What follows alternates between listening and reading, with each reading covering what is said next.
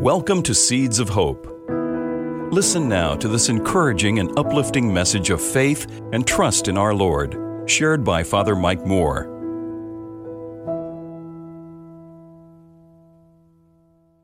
Well, once again from Luke, you can picture this one.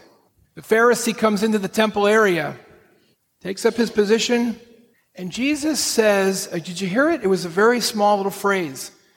He said the following prayer to himself. The Pharisees was not really praying. It was not a prayer going to God. He was talking to himself. Very interesting detail. Thank God I'm not like the rest of humanity. And then he lists all the sins, and then he even looks back in the temple area and said, or like this tax collector. I tithe, I fast. He goes on to list his accomplishments. Now, probably nobody here would ever do that, would ever pray like he prayed to himself, right? We would never say, oh, I do that. But you know what we would say? I've heard people say this. You know what? If I'm honest, it's been in my mind too. I'm a good person. I don't do bad things. I do good things. Now it's toned down, but it's exactly what the Pharisee's talking about. There's a difference though, because we are good.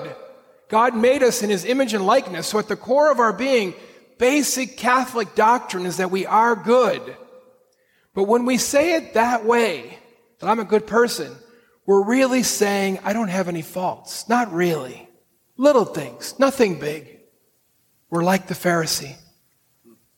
We're not really seeing truly ourselves. We're covering up. And then we're comparing. Look at these other people. They do all these robberies and murders, and I'm not like them. We are in that boat. I'm in that boat. It slips into my mind. If I ever thought it consciously, I'd say, oh, no, I'm not like that. But it's in my heart because that thought is sometimes there without thinking about it. In contrast to that, Jesus tells about the tax collector. You know what? They wouldn't even think a tax collector would go to the temple. They were crooked. They were in league with Rome. They were cheats. They were always trying to cheat us out of our money. So the tax collector's way in the back, and he doesn't even look up. He beats his breast and says, oh God, have mercy on me, a sinner. And Jesus says, God heard his prayer. He goes home forgiven. It's quite a contrast. This is a good time to talk about confession. The question you hear the most is, why do I have to go to confession? Why can't I go directly to God? He did. Why can't we just do that? Well, the truth is we do that as Catholics. You say your act of contrition daily, or we just said Confiteor right now together. We are called to go to God directly. But Jesus gave us this great gift. He knew we needed that gift. You know, sometimes, especially those of you who are married, sometimes one spouse does something that really hurts the other. And sometimes you can just go on. You just start acting nice. The other person kind of gets the impression, well, I know he's probably sorry because he's acting nice now. But there's some other things that you can't just go on. And your spouse knows you just can't go on.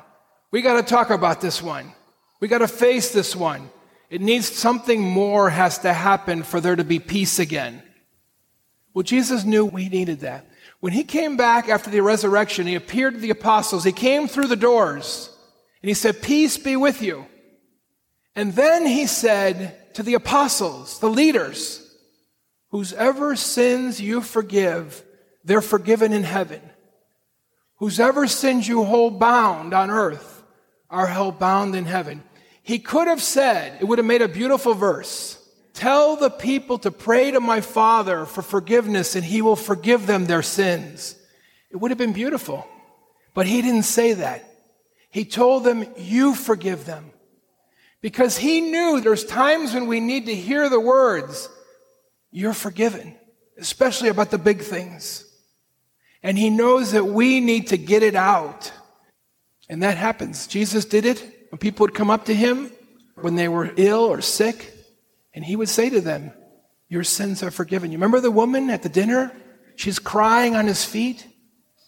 Woman, your sins are forgiven. And the Pharisees say, who is he to forgive sins? Only God can forgive sins. Jesus wanted that to continue. Let me share with you this piece of theology.